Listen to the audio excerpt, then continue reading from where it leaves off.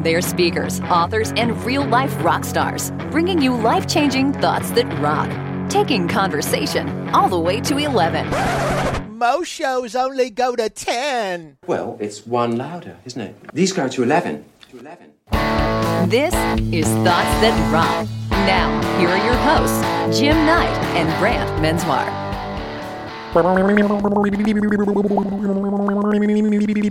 Welcome back, my friends, to the show that never ends. We're so glad you could attend. Come inside, come inside. Come on inside, everybody, and turn that little lip thing off. Thank you so much for joining us on Thoughts That Rock. You got it. It's the podcast that is about exchanging two pieces of life-changing advice squeezed into about 30 minutes or so. We know how busy you are. Yeah, we know how busy you are. We get it. We don't need to hear it any longer. You're looking for those little chicken McNuggets of wisdom. We got a whole box full today. We have a whole box full of those wisdom nuggets to help amp up your life. So it doesn't really matter what you're doing right now. Maybe you are, maybe you're making paper airplanes, or you're showing off your situation, or maybe you're waiting at the DMV. We just want to be the 30 minutes that you look forward to each and every week. And I think everybody knows that Thoughts That Rock helps support an awesome nonprofit called Cannibal Kids Cancer. They provide options to kids with cancer who've been told that they have run out of options. And the beautiful thing that CKC does, they help identify these innovative options, and then they go out and find the money to fund the treatment. And they're fantastic. They provide hope to the hopeless, and that's why we support them. We think they rock. They're amazing. Just a quick reminder, whatever format you're using to listen to this podcast, whether it's the Apple Podcasts or it's Himalaya or Stitcher or whatever you're using to listen, if you like the show, we would love it if you would just take a moment and give us a rating. But even better than that, if we could trouble you to do more than lift your finger and click a star, we would love it if you would leave a few words, just a couple of comments, because that helps us get in front of the people we want to be in front of so that we can help the show grow and better support CKC. Oh, yeah. So listen, we've come to that part of the show where it's time to give them a little something. I think they know what time it is. You know what they're waiting on, though. Can I just turn the amp on? Just give me a second. Let's just go a little. Just a little bit. Just in the background. You feel that, Jim? I feel it. You feel it? Little wah-wah in your step. Something is starting to happen. It's time. I think I know. It's time. I think I get it. It's business time. Our guest today, are just so excited, is John Jantsch, who is known as the world's most practical small business marketing expert and speaker. First and foremost, super friend here. John, welcome to Thoughts That Rock. I am so pumped to be here. I'm a huge fan of you and the work that you do. We'll put John's full bio in the show notes, but he's just a veteran speaker, workshop leader, well over 200 successful events that he has hosted under his belt. But he's a best-selling author, probably best known for Duct Tape Marketing, which also happens to be the name of his consulting firm. And for me, I just honestly, a day ago, had an opportunity to go and hang out with John and his team in his network. And I got to tell you, man, you have built a network of people who don't only adore you, but really love and respect the work that you've built over your career. So congratulations on just having an incredible network of people there that you get to work with day in and day out. Thank you so much. That's kind of you to say. And obviously, the flip side of that is they really got to experience your message and your warmth and kindness. And so it was a total win all the way around. Nice. Well, it's a inside joke of the show here, John, that my talks, the goal is always life-changing. In Jim's talks, it's always tactical and practical. So, yes. Yeah. Okay. Somebody's got to do one of those. Somebody's got to do one. Listen, John, of course, is just coming out with his brand new book. It's the other reason why we are super excited that he had a little bit of time we could steal from him to do this. The Self-Reliant Entrepreneur launches here very soon. 366 daily meditations to feed your soul and grow your business.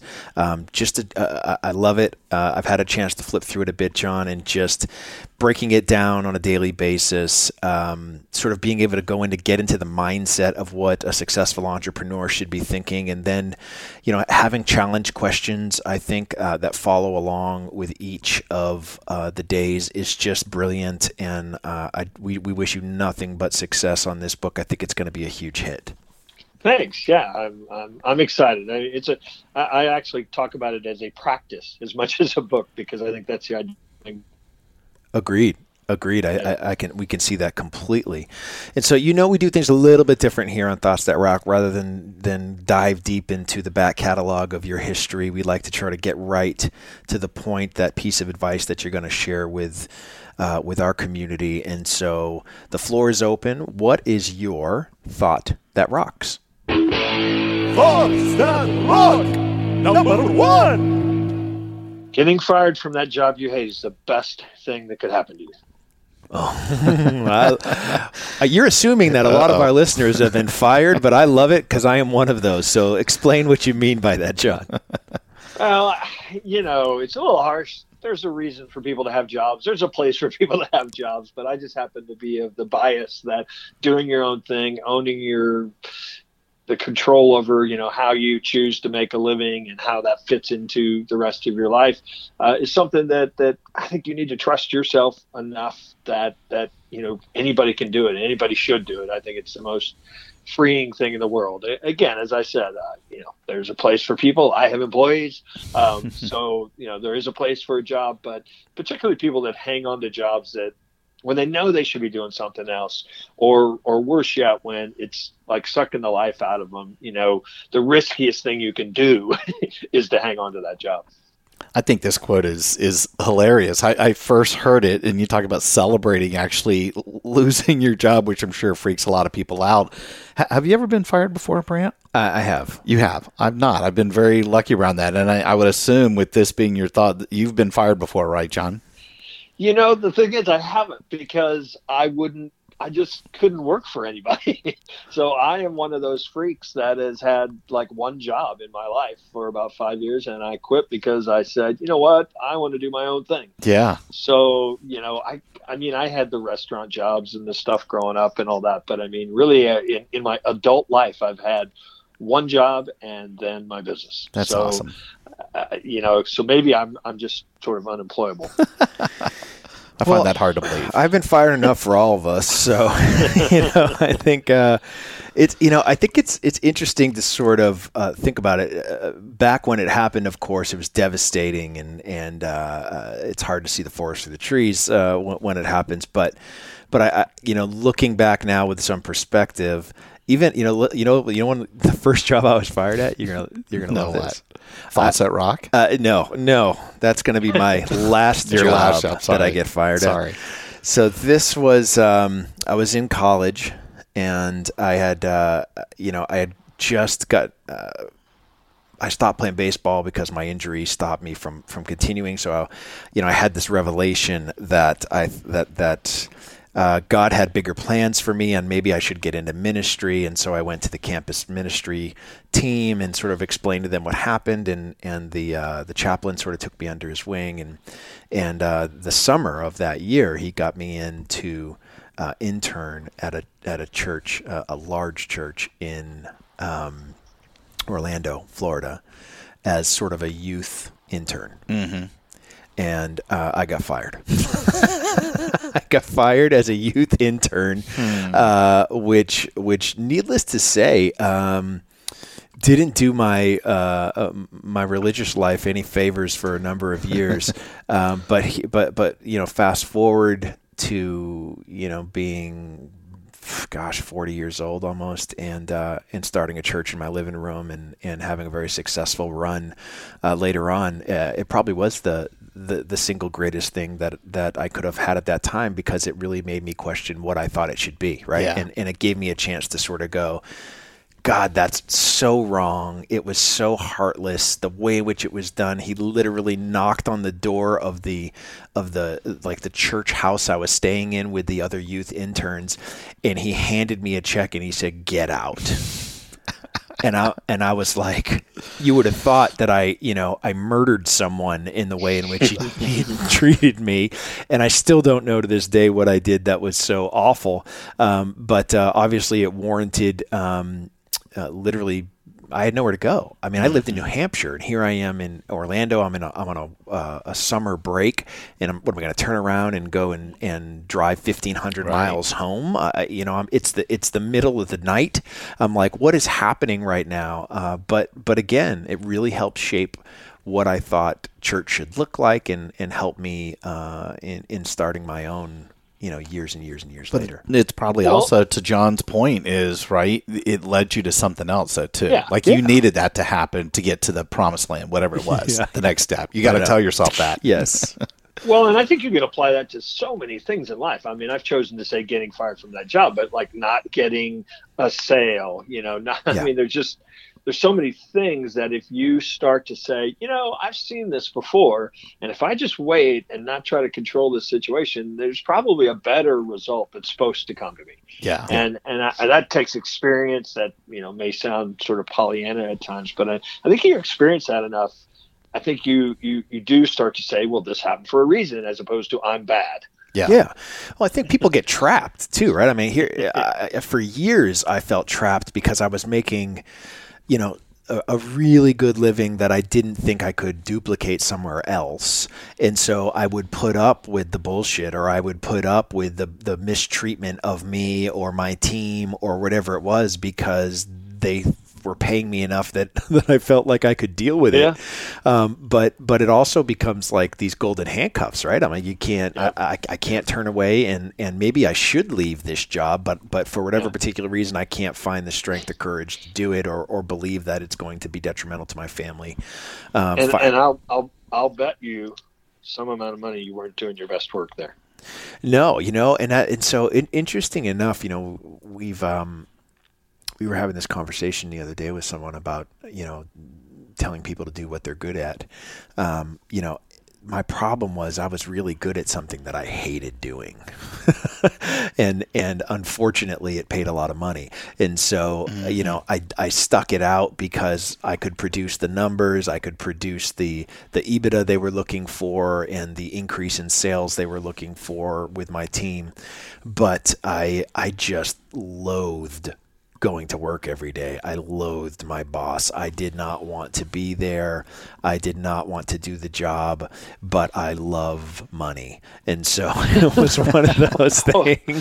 Well, that sounds joyful. Right. So it's working for the weekends, right? Listen, I would not shake a stick. There is a huge portion of Americans that are working for the weekends, right? Yeah. Yeah.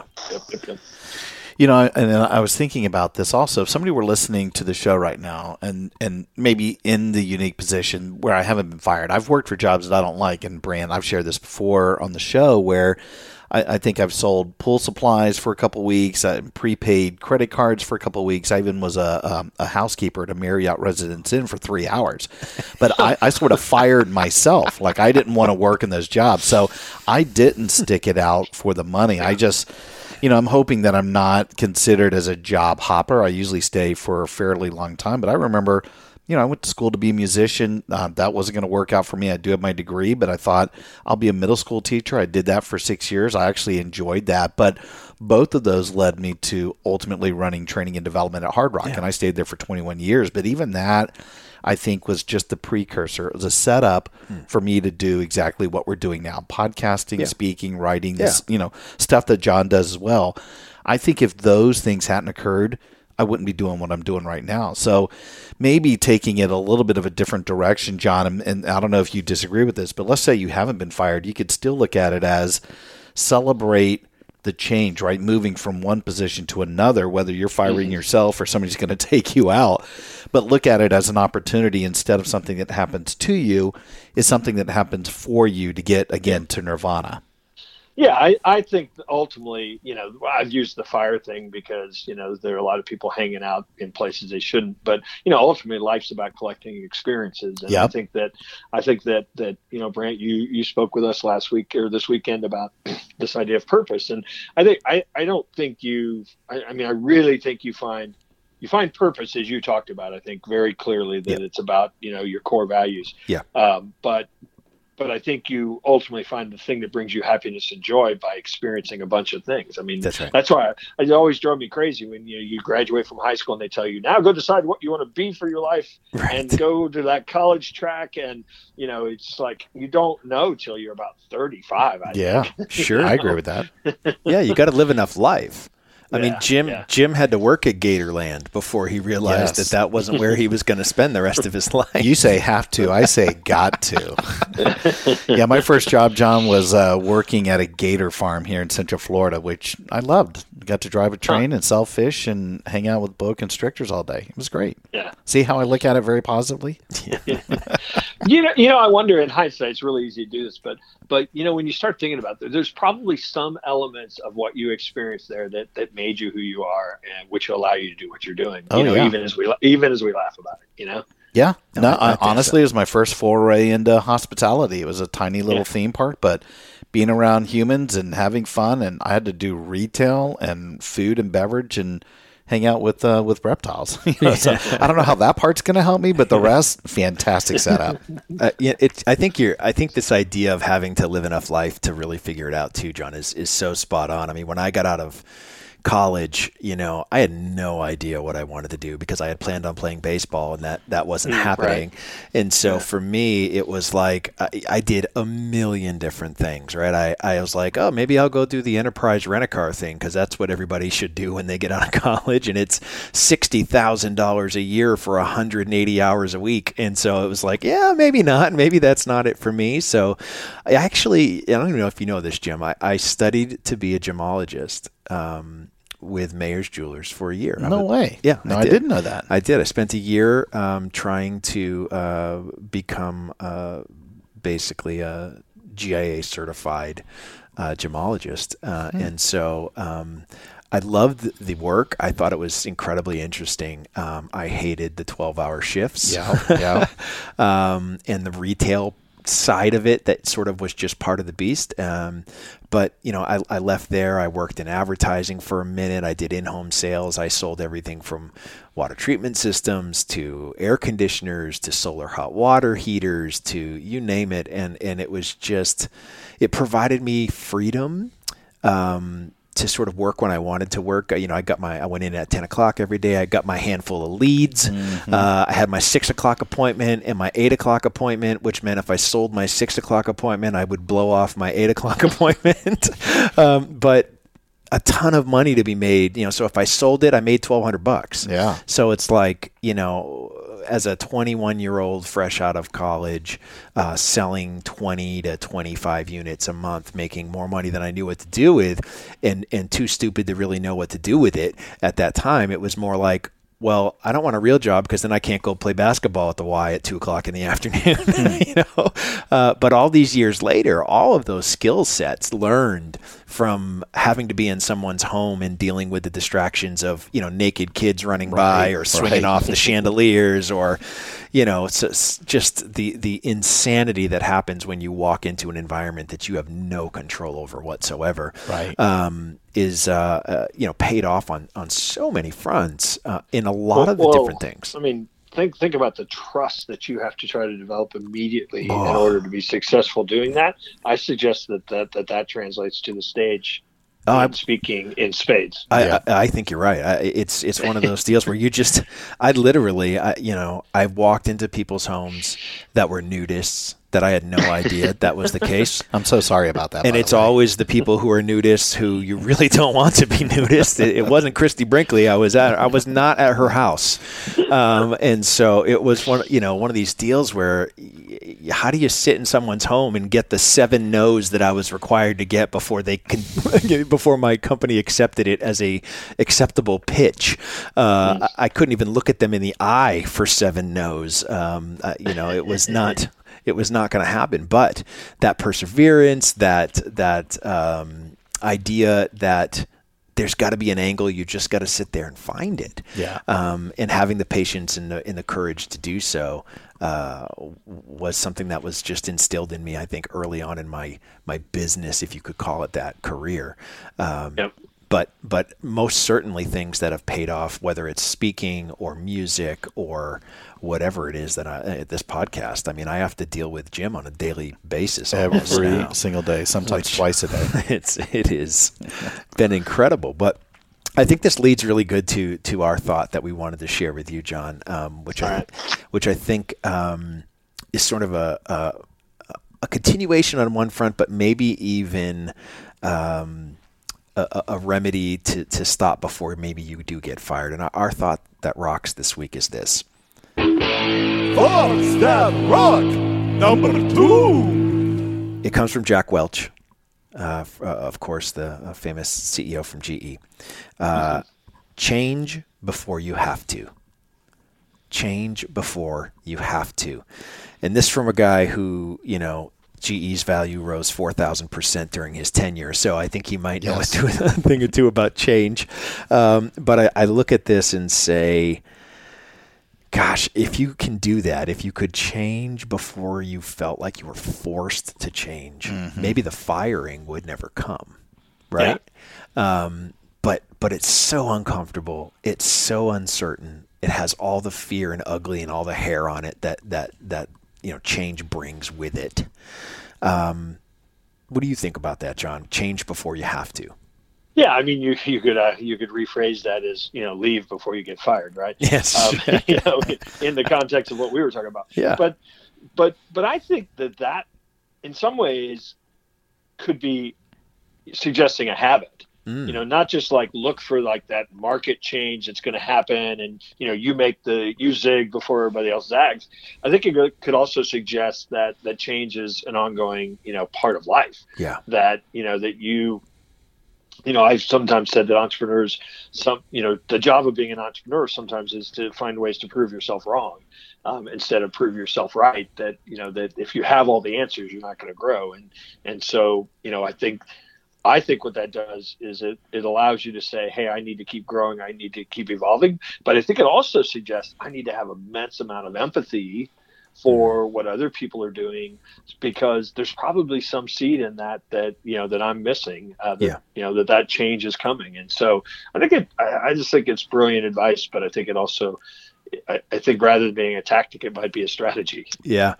No matter how long I stand outside of the old Walmart building in the city we live in, Woolworths is not going to move in, John.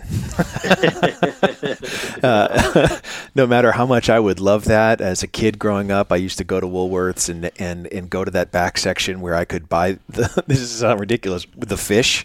Remember you could get the fish in the back of the store, and they just give you the little wand with the basket at the end, and you would scoop up your fish and bring them home in a bag that you hope didn't leak in the back of my Caprice 85 Caprice Classic Estate wagon that my parents had. But here's I think this holds true for companies and empires and everything else. If you don't change before you have to, you may be extinct. I know that's one of my favorite quotes from Jim, actually, is if you hate change, you're really going to hate extinction. Yeah, it's not fun not being around. That's the truth. Yeah. And even that, I grabbed onto, Bob Dylan has this great quote about change. He says there's nothing so stable as change, which is hilarious to me. Yeah. That's an oxymoron too. And, it's like, it's the old adage of death and taxes, right? You can't do anything about it. It's coming, and you can either get in front of it, you can anticipate it, you can help morph it, you can embrace it, but ultimately you have to accept it. And, one of these mores that we used to teach when I was at Hard Rock, and again, I'm a fan of Stephen Covey stuff. He used to talk about things that are in your circle of influence and things in your circle of concern. There's a lot of stuff that you care about, but you can't do anything about it, like weather and terrorism and change and all this other stuff. The things you can control is how you're going to respond right to that stimulus and how you want to behave and act around other people and spend your money and your mindset and all that stuff. So I think when I look at the thought from Jack Welch saying change before you have to, it does have an echoing effect of exactly what you were saying, John. Celebrate being fired. Like, get in front of it. Change is coming, and you can either, get out of the way sooner rather than later, or when it does happen to you, which you couldn't have controlled if it was something that was truly outside of your influence, and just think there's going to be something better right around the corner, and think of that abundance mentality mindset, right? Yeah, no, you're absolutely right. I mean, I've always said there's only two things you can control, how you show up and how you respond to everything else that happens. And that's it. You're only allowed one great thought on the show, John. You can't come with two. Sorry, wow. Look at that. Now he's just showing off. He is. He is the self-reliant entrepreneur. So we sort of have to expect that from him. Yes. I'm being inspired by my host. Say the right See that? things. Look at him. He knows how to respond. That's does. good. He took his own advice. I look at the change before you have to. I laugh, but I've said to people, anyone that has worked with me for a long time, you have three choices. When you work with me, you can get on the train, you can get out of the way and let the train pass, or you can lay on the tracks. And I'm awesome. I'm okay with either one. Yeah. Just pick what you're going to do and stick to it. Not waffle. Yep. And that's sort of the thing. It's this idea that. If you're, and I would imagine, John, you've got to see this just in the marketing world in general, is that in one way, in the strategy of changing before you have to, it's sort of that predicting trends or what you think is going to be the next big thing, or maybe that social media platform that has yet to take off that's going to be the next Facebook or Instagram or whatever it might be. That, I think every year we see one or two of these things where, the VCs get together and dump a bunch of money into something that they're predicting is going to be the next big thing, and 99% of them are gone within a year. Mm-hmm. Right. But I would assume that does this align at all with the stuff that you teach through duct tape marketing at all, with regards to sort of changing before you're forced to? It really does, but it's kind of interesting. There's sort of a dichotomy there, because the reality is nothing in marketing has changed.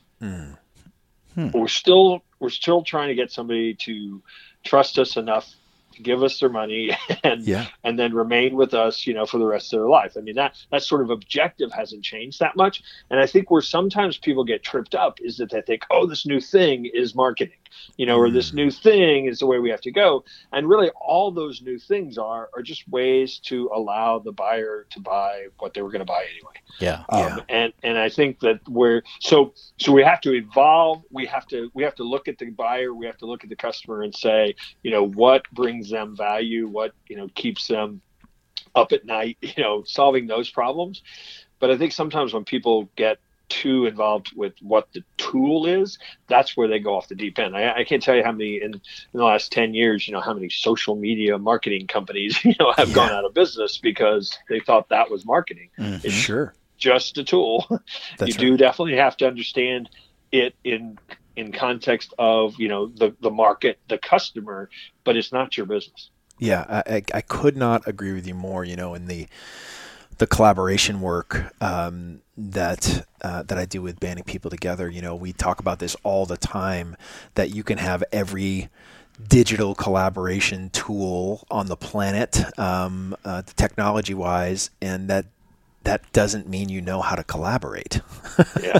Right? Yep. And that's the thing. And in fact, it can actually do more harm than good if you don't know how to collaborate and now have a way to tell everybody that you don't know how to collaborate. Right? Yeah. And now we have a project management tool to try to manage our collaboration so that, nobody's getting any work done because they're managing the tool. That's exactly right. It's frustrating. It's frustrating. Yeah. It's frustrating. Yeah. So since we're talking a little bit about change too, and this might be a little bit of a different direction, but Brant, to your point, talking about the small business marketing part and how that would apply perhaps to this thought, your new book, when you start talking about being a self-reliant entrepreneur, I would assume that's you. You're a self-reliant entrepreneur, but this is a big change for you compared to obviously your other books, right? That were focused more on marketing. Yeah, I mean, this is actually my sixth book, and my first five had, squarely were in some aspect of marketing. But, I wrote this book, took this direction in part because I wanted to do something different. I feel like I've told everybody how to do marketing, as much as I can. And in a lot of ways, in a small business particularly, everything is marketing. Yeah. And so I feel like, the tens of thousands of business owners that I've had some sort of contact with, I feel like the stuff that we think of as marketing, the getting the click and the website and all that stuff is obviously important. But for a lot of small businesses, the mindset of how to serve a customer, how to create a great experience, how to keep themselves in the game, mentally. I mean, I feel like all of that stuff touches marketing. So I feel like I've been doing this kind of self-reliant entrepreneur stuff for 30 years. But it's so in a lot of ways, this is just now kind of a collection of, my thoughts in just the fact that I've been doing this so long. Yeah, it's perfect. Well, he's got good, some good people shouting from the mountaintops from, Seth Godin and Jay Baer and just some incredible Ryan Holiday, just incredible people calling this book a masterwork, which is from Seth Godin. So that's not bad, John. No, not at all. Seth's been a good friend, and he's extremely generous. Well, it's an amazing book. We can't thank you enough for the time that you gave us. We know you're super busy. I know we were talking yesterday. You've done, almost 50, 60 podcasts in the last little run up here to the book launch. So we can't thank you enough for giving us some of your time on Thoughts That Rock. Well, thank you for sharing this with your audience. Absolutely. What's the best way for people to? Obviously, they can purchase The Self-Reliant Entrepreneur at their favorite bookstore, I'm assuming, or Amazon. Yeah. Obviously, will be available everywhere. I always like to give a plug for that local corner bookstore if you've got one of those in your town. That's nice. But it can be purchased anywhere, digital format, audio format. As well. And if you want to just find out more about it, you're not ready to pull the trigger, there's a lot of information at selfreliantentrepreneur.com. And obviously on the website too, we know we can send people to ducttapemarketing.com, ducttapemarketing.com. But any of the social media areas you want us to send people as well? Well, so obviously I'm on Facebook and LinkedIn and Twitter like we are these days. I'm just Duct Tape on Twitter. I'm Duct Tape Marketing on both LinkedIn and Facebook. So funny story, I went to in 2003 is when I actually, or no, not 2003, 2005 or 6 or so is when Twitter came on the scene, and went to sign up and they wouldn't let us use. I would have put Duct Tape Marketing, but you could only have an 8-character name when I first started. Who knew? Yeah, that's right. And have you ever been approached by the duct tape manufacturers to get that handle? No. No. Is the short answer. You would figure that would be. I'd been to one book conference, John, when the first book that I came out with, we were looking at it, and the book architect that we worked with, Justin Spiesman, was just amazing, did an incredible job. But he was speaking at a conference. He asked me to come and sort of just talk about what the experience is like of working with a book architect and how that all works. But one of the things they said there that I took away from with regards to marketing your book, especially if it's self-published, is if the name of your book is not available as a domain name, you don't know. It is not the name of your book. Yeah. So, and that's gotten harder. No, I'm honestly surprised you got Self-Reliant Entrepreneur. That's pretty amazing. Yeah. I'm also forming a community, because this is one of those kind of rare books where everybody will be on the same page theoretically the same day. Yeah. And so we're going to have a community, just if people want to join to kind of talk about, okay, here was the challenge question today. What do you think? Love it. Yeah, that's smart. Smart. Yeah. So I also have dailyselfreliance.com, and we'll have our community hosted there. Fantastic. Well, again, buddy, thank you so much. We just are so thankful, so happy for your success, and excited for this new book to come and just be the best-selling book you've ever penned. You've written 6. I've read 5. books just total in my life. So this will be my 6th. I am looking forward to back, chapter to chapter here, at least day to day as the way as the book is broken down. I am looking forward to digging in myself. But thank you so much, pal. We look forward to staying in touch, and just best of luck on the book launch. Oh, thanks so much. Being on this show totally rocks. Awesome. Thanks, buddy. We'll talk to you soon. Rock on. Hey, rock stars. Thanks so much for tuning in. If you liked what you heard, please subscribe to make sure you don't ever miss an episode. And if you're interested in having Brant or me or both of us speak at your event, we're exclusively represented by Kepler Speakers, the industry's leading resource for booking conference keynotes. To start your unforgettable experience, go to keplerspeakers.com. Until next time, rock on. Welcome, change agents, to your go-to place for stories that ignite your spirit, fuel your purpose, and connect us all. We believe in the incredible power of the human spirit, its boundless resilience, and the inspiration it brings to our lives. On the Driving Change podcast, we'll journey together through the extraordinary yet very relatable experiences of some of the most amazing people on earth. Our mission? That through these stories, we might just spark change within you and awaken a newfound motivation to harness your unique gifts to make a real difference in the world. So get ready to be inspired and join us on this incredible adventure. You can find the Driving Change podcast on Apple Podcasts, Spotify, iHeartRadio, or wherever you love listening to your favorite podcasts.